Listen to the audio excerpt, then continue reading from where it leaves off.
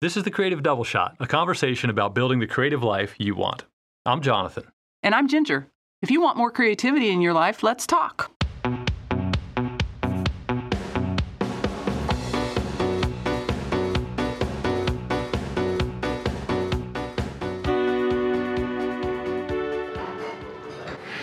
Welcome to another episode of the Creative Double Shot. Today, we're talking about creativity on your terms, because that's what the whole thing is really about, is trying to figure out how to live a creative lifestyle without it being super prescriptive that doesn't apply to your situation, and also how to overcome some of those things that keep us from developing a creative practice. As an artist, you've been arting for over 10 years. I mean, as a practice, right? Over 10 years, 12 years, I don't know what it is, but it's been a while. A lot.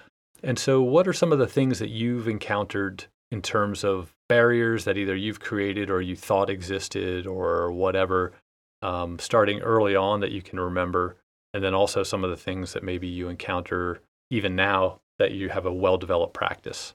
Yeah, it is fascinating how it changes over time. The neuroses shift a little. And in the beginning, I think it was a lot of, it felt like physical barriers, like having a small child at home, and in terms of our work schedules, feeling a little guilty about taking any time for me to do creative things. It seemed like, well, that's not a productive use of my time. I should make sure the dishes are done. And again, all of those things are self-imposed. And now it's more, I would say, because we have an older child, of course, we want to spend time with, and, I make family a priority. I have more what you would call free time. And so I think my barriers are much more internal at this point, in terms of sometimes feeling this overall sense of, what does it matter if I do this or not? Right. If I scratch beneath the surface of that, it always comes back to some sort of fear about, and maybe it has puritanical underpinnings of, you're always supposed to be doing something productive. And somewhere, even though I came from a pretty playful family, I got the idea that playing is somehow a waste of time. And it's not part of the American dream. Exactly. Right? You must be suffering. Yes. And you must be producing something. Yes. In addition to your suffering. And I am so intellectually opposed to both of those things now. And so, what about witch trials? I'm very much opposed. The more I learn about those. Good. So I think that's always a challenge, is to kind of consistently remember that those are old ways of thinking that I'm trying to get rid of, and reaching for the better feeling thought, which is play makes me feel good, and it produces something tangible in my soul. Yeah. Also a product sometimes, but that's not the important part of it. So anyway, in terms of your writing practice, what do you deal with? As far as my writing practice goes, I think early on, it was kind of nice because I didn't know what I didn't know. So there were fewer barriers. However, I think I alluded to this in my 6-part story about my past. But the idea that I didn't have anything to say, so there wasn't really a point in doing it at the time, or I didn't have enough experience or whatever. And so that was definitely a big one. That kept me from writing for a long time, I think, in the way that I wanted to be writing, in a creative process, in a creative manner. Yeah. So there was that. And then, as I've been writing, there are all the classics. It's like, well, who cares? Well, Right. what if I'm shouting into the void and no one ever reads this or whatever. And I think what we'll get into when we start talking about in the second half of this, what we can do to get our practice going and keep it going and sustain it. There's that whole idea of like, well, why am I doing this in the first place? And one of the things full disclosure, Ginger and I have been listening and reading to a lot of self-help books, if we want to use the broad term. We're working on our personal finances. We're working always on trying to sustain our creative drive and recentering ourselves on our why. And one of the things that keeps coming up is if you're doing it for external gain, right? Like, so if you're looking outward for why you're doing something and you feel like those external things are keeping you from doing it, we would suggest that you don't. Like if that's why you're doing it, if you want to be, I'm doing this to become famous, I'm doing this to make money, I'm doing this to get accolades, I'm doing this to get my father's approval or whatever, and that's not Freudian at all. If you're doing it for those reasons, then you should probably revisit why you want to do a creative practice. If you look back far enough, I'm guessing, anyway, I'm kind of veering toward the next half, but you start realizing, well, wait a minute, that's not why I started doing this in the first place. I did it because I enjoy the way I feel while I'm creating when I lose myself. And I think we talked about that before too. And then there's just the straight up ones. I'm not very good, like, or it's all been done before, and why would I'm not original. Yeah, and one of the books, we just came back from a cross country trip to Colorado. That was awesome. But we listened to Elizabeth Gilbert's Big Magic on the way out and back, and just some of those things in there about ideas, like where ideas come from, and no one can tell or paint or do it the way you do it. And so there are those things in there. But and then the other thing, I guess we were also listening to Jen Sincero's You Are a Badass. I'm butchering the title, but the idea. What's that? I think that's it. Well, there's some sort of subtitle. Oh, okay. Like you're a badass and people will fear you as you stomp through the streets in your 400-foot kaiju monster thing. I don't think that's it. No? Okay. Damn. But the idea too that like when you create stuff, like sometimes I think another thing that keeps people from creating is they're afraid that if they put it out there, someone's going to react harshly or be critical or tell them or confirm. They're going to confirm that I actually don't know what I'm doing. Right. Or that it's a silly pursuit or a waste of time. Or Right. And get a job.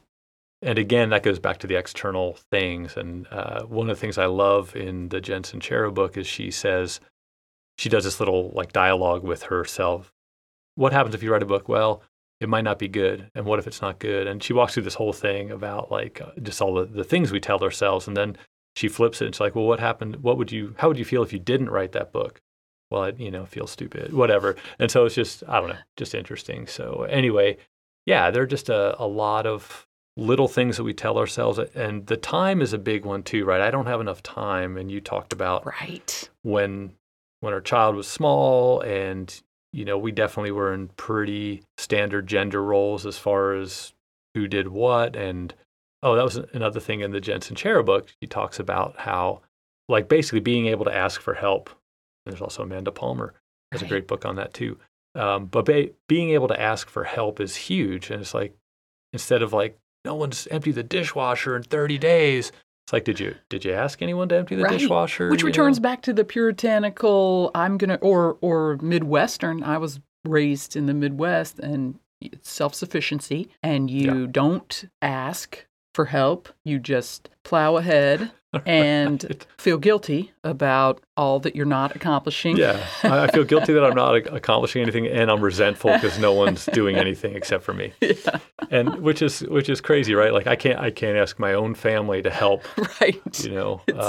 It's shocking, really, looking back on it, but it was so real. Oh yeah. This feeling, especially with small kids, anyone with small children will definitely relate to this idea that you should be constantly contributing, or it's sort of a sense of control too, like I know how to do it right and right. I'm not going to let my idiot husband mess this up. Exactly. Or just take the time for myself. Wow, I've got this person who relies on me 100%. How can I take any time for myself? That's selfish. Yeah. But, we return to the ever popular allegory of when you're in an airplane, you put your own oxygen mask on first before your kids, because you do no good to your kids if you're passed out. Now, did Plato write that allegory? I'm pretty sure it started. That's where those fold out visual aids came from, was Plato's Republic, I think. Yes. That's awesome. Well, great. And so I feel like that's the perfect time to kind of switch over to, okay, so here are all these barriers and these things that create resistance to us creating on a daily, or on a regular basis, doesn't have to be daily, just different things work for different people. And the idea that, we're always trying to seek, we always say we're trying to seek balance. And I think that's true, but the reality is that the steady state is not balance. It's this constant ebb and flow. And so there's also that being good to yourself and being forgiving, and it's okay if you messed it up today, or I hate to even use the term mess it up. It's okay if you didn't create today, because you have tonight, you have tomorrow, there's all that kind of stuff. And so one of the things that we've talked about is that to really ground yourself in your creative practice is figuring out the why. Because if you know that and you return to it consistently, it helps keep your focus. It helps you be better at self-care. It helps you be better at being forgiving to yourself. Yes. And it helps you to take what is offered in that given day for you, or what you create for yourself in that day time-wise, to be creative. It's wonderful, because it also takes a lot of that, the negative feelings that we accrue when we start comparing ourselves to other people, or we feel like our work sucks or whatever. And it's like, oh, wait. Why am I doing this? I'm doing this because, dang, man, I love seeing a scene come to life. And for writing, it's like, well, I'm talking months here usually. Like, I'll write something, first draft, and then I'll have to start editing. It's like, oh my God, this is a horrible mess. And then maybe 3 months later, it's like, wow, this scene is killer. Or a year later in the case of a novel. So, taking the long view is probably a little bit helpful there too. Yes. Anyway, so I guess that whole idea of, really doing the introspective work, I don't know if you want to speak to this, but like, how do you get at coming up with your why? Like, what are some things that people can do to kind of get to that? Yeah, I think every day starting the day kind of with maybe a list of things that you appreciate about your life. Gratitude. And to figure out gratitude, to figure out what's important to you, and if creativity, and we've talked a lot about creativity, defining creativity and all that kind of stuff, but just experiencing beauty, or just feeling good, enjoying nature, sitting on your deck, listening to music. There are a million ways for you to have a creative practice that don't involve producing anything. Exactly. Yeah. Right. Yeah, and I think we discount those things on a pretty regular basis, and then use it as a club to beat ourselves up. Like, I don't have anything to show for sitting on my deck watching the birds. I love creating clubs to beat myself with. It's the Exactly. best. It brings to mind another fantastic book, and I can't remember the title, but hopefully you will. But it's the Brenda Ueland book. Oh my gosh! So you want to write? But, that's fantastic. The term, the moodling, which, and I remember this because there are a couple of things I want to point out. Is that so Ginger, before she, and this is in her story, but before she actually started working on an art career, we talked about this, but she had a studio where we lived, which was an old converted cinder block garage, but she had this quote on there by Brenda Ueland about moodling, and I can't remember what it is. Other than that, it's basically like your idle mind, just letting it do its thing, and not really working towards something, just kind of letting it be open. Yes. Do you remember letting it play? Creativity requires moodling, dawdling. Yes. I futzing don't. about, Sadly, faffing about. I looked at it every day for years. Well, but it's cool because even though we don't know it exactly, like that idea sticks with us. And so, and the reason I'm bringing these up is because these are things that are actually Ginger's been doing in practice for years. And you talked about making that list in the morning, the gratitude list and things like that. And one of the things I wanted to point out is your morning. We can call it morning pages, that artist way, morning pages. Yes. But just taking that time in the morning to journal, to write, to do the gratitude stuff, or explore some things, feelings, ideas, whatever. And I've always admired that, because that's a practice I haven't done, and I feel like it's really worked for you. So I don't know if you want to talk about that a absolutely little has. And what's interesting, I watched a video the other day, and they talked about what was your initial. Can you think of some initial creative sparks that you remember as a kid? Yes. And so I made a little list of things like coloring and going to my a friend's mom's art studio. But one of the big ones was writing in my diary. I got a little diary with a key when I was about 6. Wow. And I have written some form of journal or diary since then. But it was after I read The Artist way back in the 90s that I really committed to writing kind of pages and pages of almost nonsense. Like, I feel sorry for anyone. I've kept them all. So just remember this, people. You can wade through a lot of inanities. Or wait, is that? Well, yeah, but I mean, that's the beauty of that is. Exactly. But her whole point of that is you're doing something. You're getting something out of yourself and you're getting into the flow. And I happen to physically love writing with a gel pen on nice dark lined paper is one of my favorite aesthetic experiences. So again, that's one of those things that brings me so much joy, and I never show those to anybody. And it's not to sell, it's not to, it's just this immediately in the morning with a hot cup of coffee, I am writing with my favorite Uniball pen in a journal. And I had only recently I realized how important that is to me. And when I get away from it, I miss it. And it's just one of my favorite things to do. So the morning pages wind up being practice for you. It's funny, like I'm the writer, but you write probably more than I do. At least with a pen. Well, definitely with a pen. But it's interesting too. The thing I love about the morning pages that I get to enjoy, I guess sort of vicariously, is when you read me passages from like, oh, hey, look at this. I was looking through this thing that I was writing 7 years ago, because this my gosh. There's such a constant journey to have this creative practice, to understand why, to just kind of work through it and see that there were actually seeds of a lot of these things. And I've discovered the same things over and over and over. It's amazing. Which is why it's a practice, right? Because Exactly. you lose sight. Like the day-to-day stuff comes in, you're just like, oh my God. And so I do want to step back real quick. One of the things, and again, I've come to this probably later in the game, well, much later in the game than Ginger, is reading these self-help books. I've read a ton of books on writing, and I do love them, and I love talking to people about writing. And so that kind of goes into I'm not actually writing, but these are things that feed my writing, flame, if you want to go there. Right. I just shove them in like logs into a bonfire. And part of the whole thing is like, it's like, okay, how many times have you had a great idea and then you're like, you kind of have to work through it, and like, well, you have an idea for a painting and you paint it and you do it a bunch of times. You're like, it's just not really happening, which is okay too, right? Because that tells you, okay, well, that's not where I'm at right now. So let's move on to something else. But then also with writing ideas, it's like, oh, I'm brushing my teeth. I have this great idea. And then it's like, I write it down, and then I think about it, sleep on it.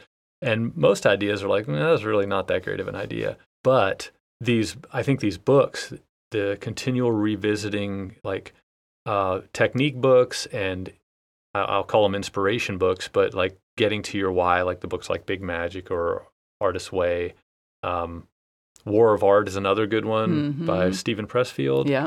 And it's like that whole book, the basic theme is resistance, right? It's all about the reason we don't get stuff done is because we have resistance. And I think all those things that we pointed out in the beginning of this about why we can't do it. It's impossible to have a creative practice because I'm busy and I don't have any good ideas and I'm not making anything. I might do shitty work. All that is just resistance, because what you'll find is if you can do this creative practice, that the moments that you're actually creating are wonderful, and reaching for the better feeling thought. That's a whole can of worms in some ways, but it's one that Ginger has taught me through some of the work that she's done that helps me recenter when I'm in those dark spaces. And it's like, oh, right. Like, why do I do this? And I do this because I love it, and I like creating stuff from scratch and seeing it come to life over a period of time. And so there's that. So there's the whole creativity aspect.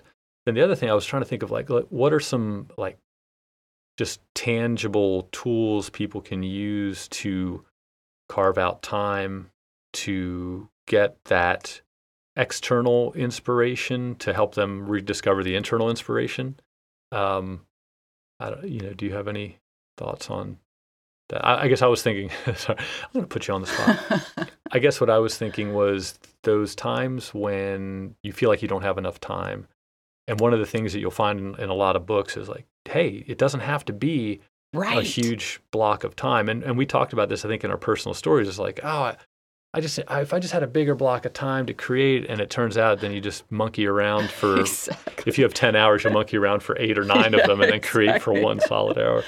Yeah. And so... Oh, the latest thing is the Pomodoro method. Oh, do tell. So I heard about this in a little seminar that I went to, and I'm sure there's a whole book about it, which I haven't read, but the basic idea is to, it's called Pomodoro, which means tomato in Italian, and it's a tomato timer. You set it for 25 minutes, and you do your thing for 25 minutes, whether that's writing your morning pages or sitting on your deck watching the birds or whatever, but you're not on your phone. You are focused on whatever you want to be focused on for 25 minutes. And then when the timer goes off, you take a breather. You step away for a moment. You don't... When the timer goes off, I go off. That's right. And then you can reset it if you want. Yeah. But what I love about, and I've tried it the last couple days, and what I love about it, and it's shocking to me how many times during that 25 minutes I thought to check my phone. And that is something that it's a personal thing that I'm really working on. But I, of course, was using my phone as the timer. Let me check the timer on my phone. It would be better if I left my phone out of there, but it's got my music. This is another reality, is that our phones are an extension of ourselves these days. But I didn't check my phone. Yeah. Because I said, you know what, Ginger?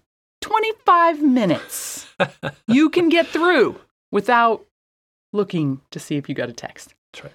Anyway, think about all the 25 minutes that you spend on Instagram or Facebook or whatever, and you could be doing something. And sometimes scrolling through Instagram, but I think that's another good thing to set a timer for, another personal goal of mine. No, I hear you. I think all those are valid points. And it's funny, right? We all have our phones, and some people are better at putting them down than others. And you'll hear this all over, everyone will reference us. How much time are you spending on social media? And I'll say definitely not. I'm a digital marketer for a living, so I don't really want to be on social media. And I've gotten off in the last probably 6-7 months, except for work purposes. And it's been glorious because it's distraction, it's noise. I just heard a quote yesterday. It's like, you can spend your life however you want, but you can only spend it once. And it's like, well, that's so pretty heavy. Profound, yeah. And it's like, yeah. And so that there are times where I'll be like, maybe I'll go on and check some sports. I do check blog feeds and stuff like that. And then I'm like, what is this doing for me other than passing time, which isn't a bad thing. I mean, sometimes it's okay to let down and whatever. But ultimately, like, if you can return to your why and let that kind of ground you, then you're going to want to spend more time in service of your why than just passing the time. Yes. In the How Successful People Think book by John C. Maxwell, he talks about big picture thinking.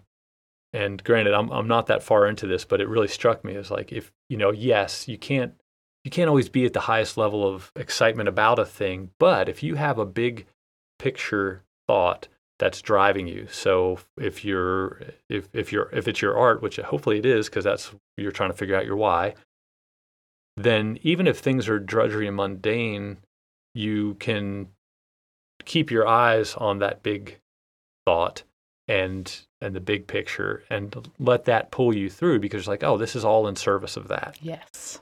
So if you know where you're going, that's helpful. And what we've also found, I'll say this, and I know we're kind of getting to the end here,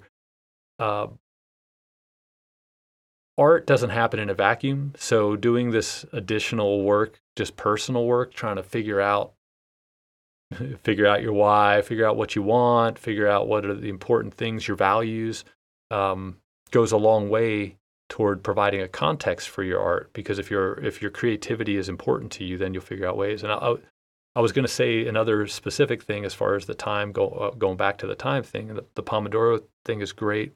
The thing we always come up with, at least I always come up with, when I'm like, I only have 25 minutes. Like, And it's like, just get in there, because what you'll find one of two things, whether it's art or writing or whatever, is like, oh, well, I started and I kind of messed around, and eventually it's like either you're like, oh crap, the 25 minutes is long gone. I went longer than I was supposed to.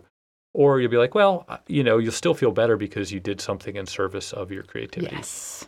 And it's a lifelong thing. It's not like, I created this one master work of art and now I'm done, because if that's it, then what do you have after that?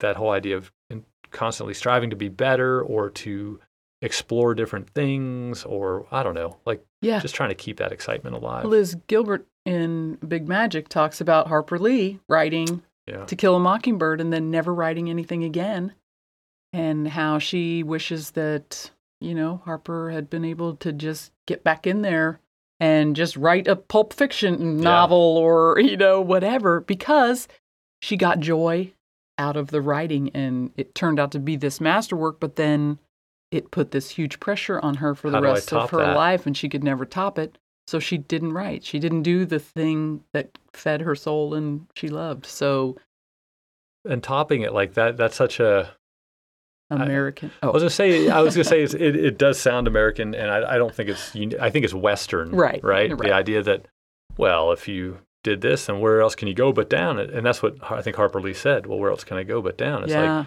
it's not down. It's somewhere else. I mean, ultimately, it's somewhere else. So yeah. And last thing I'll say is like ideas and all that kind of stuff. It's amazing. Like, as I've been talking with Ginger this morning, the How Successful People Think book has been interesting, because the other thing that came out of it was like, your idea muscle is something that needs to be exercised, and if you're constantly working at it, the more you work at it, the more you exercise that muscle, the more the ideas will come. Yes. And the other thing is you have to be open to ideas, and understand that not all ideas are going to be good. So I think like that's another concrete thing that you can do is, and so I think like the morning pages, the small periods of time, any of those things where it gives you a chance to just kind of work through ideas is always going to be in good service. And if you have one good session a week, even if you do it every day, then that's fine. Like, hey, I have a part of an idea here. Right. But just like, so we're doing a lot of money work. Just like if you start saving $5 a day for, when you're 16, you'll have $1 jillion million by the time you're 40.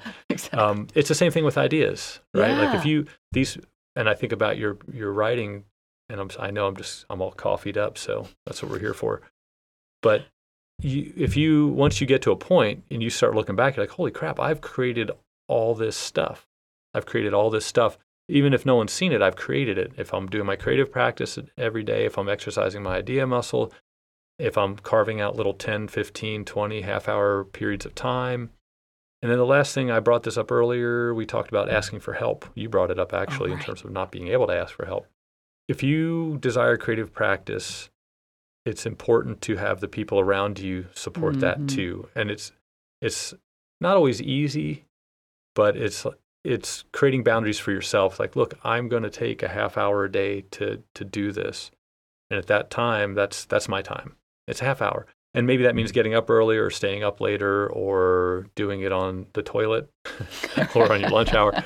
But I think that's an important one, is to help get the people around you on board with that. That's something that you want to do, and then treat it just like you would a scheduled meeting with a client or your doctor or whatever. I will say that you're less likely, statistics show that you're less likely to drop a book or a journal into the toilet than your phone. That's good. So that's just good to remember. That's right. And a book's probably going to be a lot cheaper to replace, even if you do. You don't have to put it in rice afterwards. I do sometimes, though. Just because. Yeah. So it's such a textural, sensorial thing. Anyway, that's probably a good place to wrap this up. Thank you guys for joining us. Little do you all know, we've been talking for the last 3 hours. We should have been recording. Wouldn't you have wanted to be a fly on the wall? Oh, there were some gold people. Yeah, hopefully you get some good takeaways out of this, and we look forward to joining you next time with, what is next time? Next time we'll Ooh, well, so here we Ooh. are going back to the why we create. And some of this is well, it is. It's Do we really killing it here. Right. Well, we talked about it, like figuring out your why. So next episode will be creating something from nothing. And like we're going to have a multi-part series on why we create. Yes. Because the reasons are many and varied and pretty cool. So get ready. Hold on to your hats. And we'll see you next time. Thanks for joining us. See ya.